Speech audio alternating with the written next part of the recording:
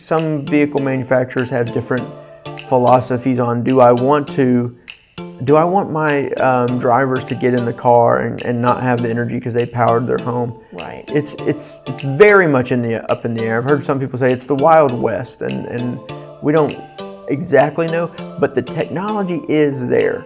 It's just whether or not these manufacturers choose to utilize it. This is Middle Tennessee Electric's Plugged In podcast. This podcast focuses on the world of electric vehicles. It is for all EV enthusiasts, whether you are an early adopter and have been driving an EV for years, or you're just starting your research, this podcast is for you. Hello, I'm Brandon Wagner. And I'm Amy Byers, and welcome to Middle Tennessee Electric's Plugged In podcast. So Brandon, it's just me and you today, and I'm going to interview you. You're going to be the guest, so to speak. I want to talk about two-way charging. Recently, we did an interview with two guys that had just received their Ford F-150 Lightnings. And again, we will link that podcast in the show notes for anyone that missed that one. One thing as we were talking to them, first of all, that I was a little surprised to learn was that, we have seen in the advertisements that it would do the two-way charging. You could power your house with this. And I was a little surprised to learn that that wasn't just something that was part of the truck. You got to kind of pay extra for that, but we'll circle back around to that in a little bit. Before we get to that, though, what kind of put maybe some red flags went off in my mind when we talked about that was about powering your home fully with this with the Ford Lightning.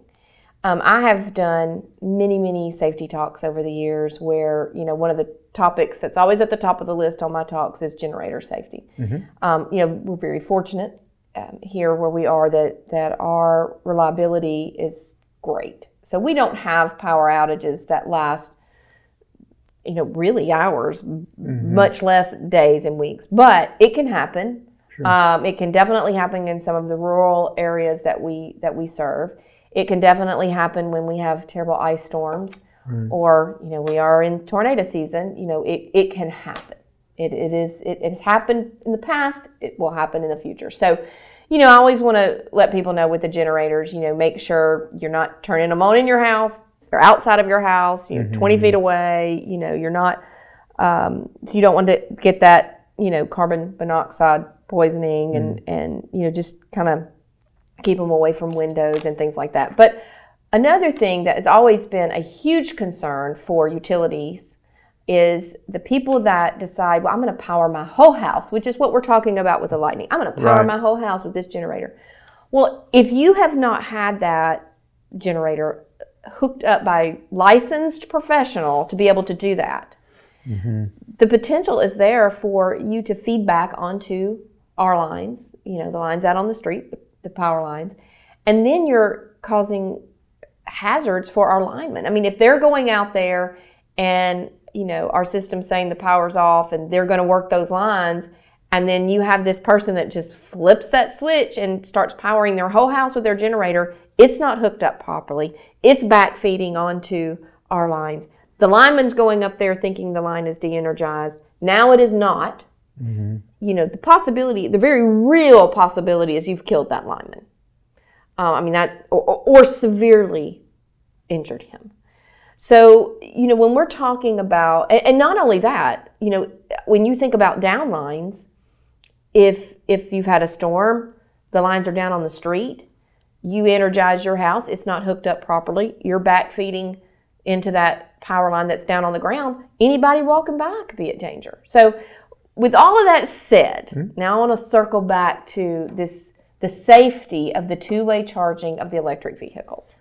Okay. So I'm just going to turn that over to you, and you convince me that it's going to be safe. Well, I think obviously we're talking about very complex concepts. We're talking about demand. We're talking about backfeeding an electrical grid. These are very difficult things to wrap your head around. We do this every day, and it's hard enough, right? Right. And nobody ever wants to unintentionally injure somebody or hurt somebody. I think one thing we're fortunate at MTE is that we have some of the best line crew that are trained well and always always act as if a line is energized regardless, because they know these things exist. Right. We actually have a demo trailer that goes around to different fairs, and anybody that hasn't seen that, if you are at the fair and you have a chance, go check it out. It's so good. I think we have some video of that we could link in the podcast. Yes. And it's really eye-opening to how, electricity is just it's a dangerous thing that we have tamed for our to benefit our lives. So going back to the car powering the home, vehicle to home is what it's called, or vehicle to grid. One of the reasons that Ford uses Sunrun for their home integration system is to make sure it's a safe install. So tell me a little bit, who is Sunrun? Sure. So Sunrun is an integrated partner with Ford. And actually I found a website. If you want to use the F-150 Lightning, you have to have a special charger. It's a $1,300 charger, and then the home integration system will be installed by Sunrun for about $3,900. Now, how long can you power your home, right? That's what you really want. You're going to do all this, you need to know how long you can power your home. The average electricity usage in America is about 29 kilowatt hours per day. And they think you can actually power your home for 3 days with your F-150 Lightning, assuming it's fully charged and that sort of thing. Right. So that's a lot of time you could do this. Now, I think where we are putting more investment into our smart grid, you hear smart grid all the time, right? Well, we have the ability to hopefully detect backfeeding on our system. We already detect that in different ways now. And so there are ways we can actually still, we don't want to rely on any of these one things. We have all of these together to hopefully understand how our system is fed and backfed, whether intentionally or unintentionally.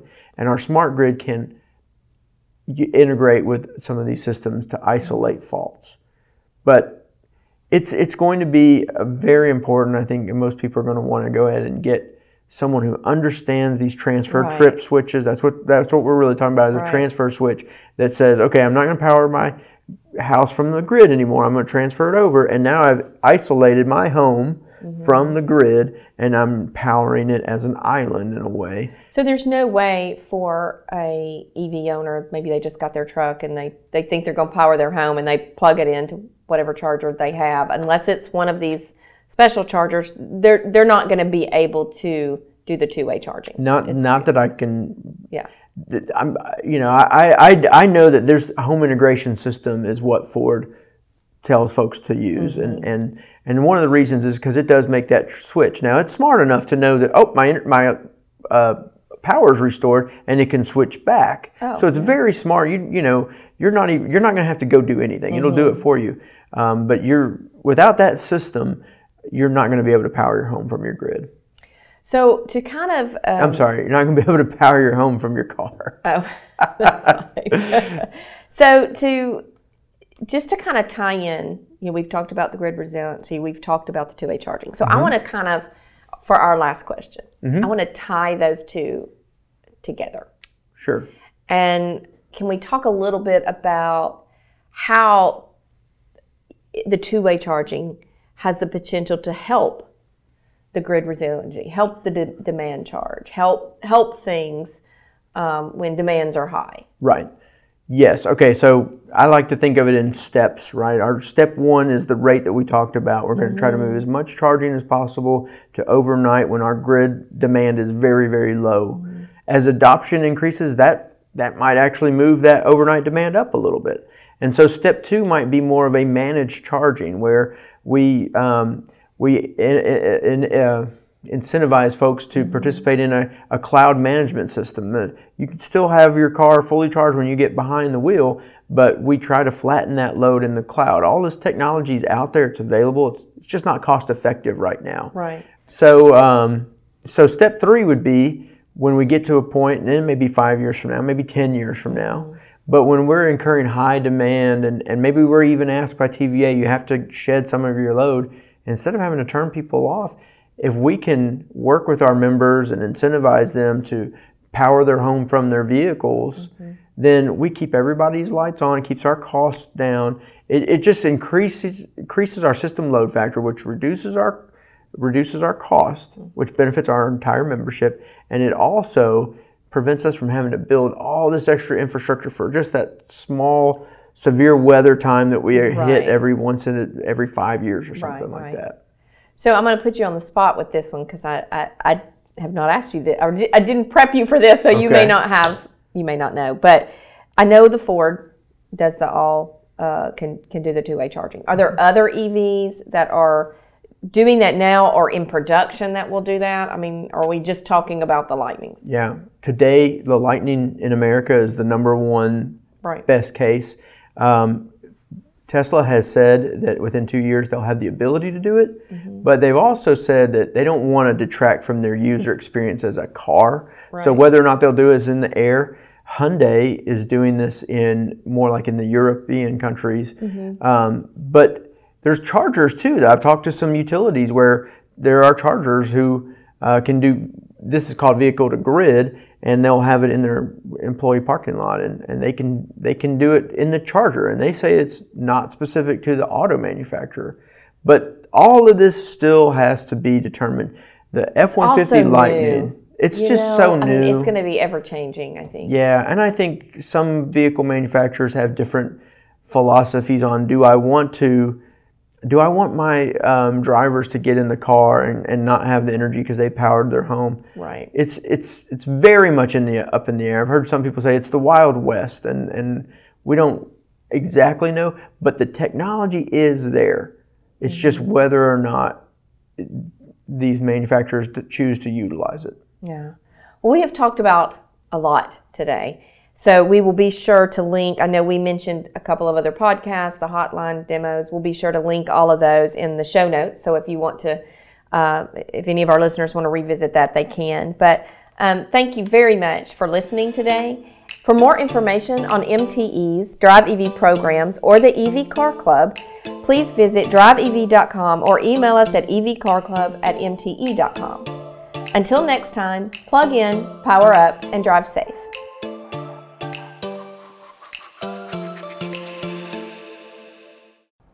If you enjoy this podcast, please leave us a review. Also, we would love to hear from you. If you have any ideas of topics you would like for us to discuss, please email us at driveev@mte.com. Thanks for listening.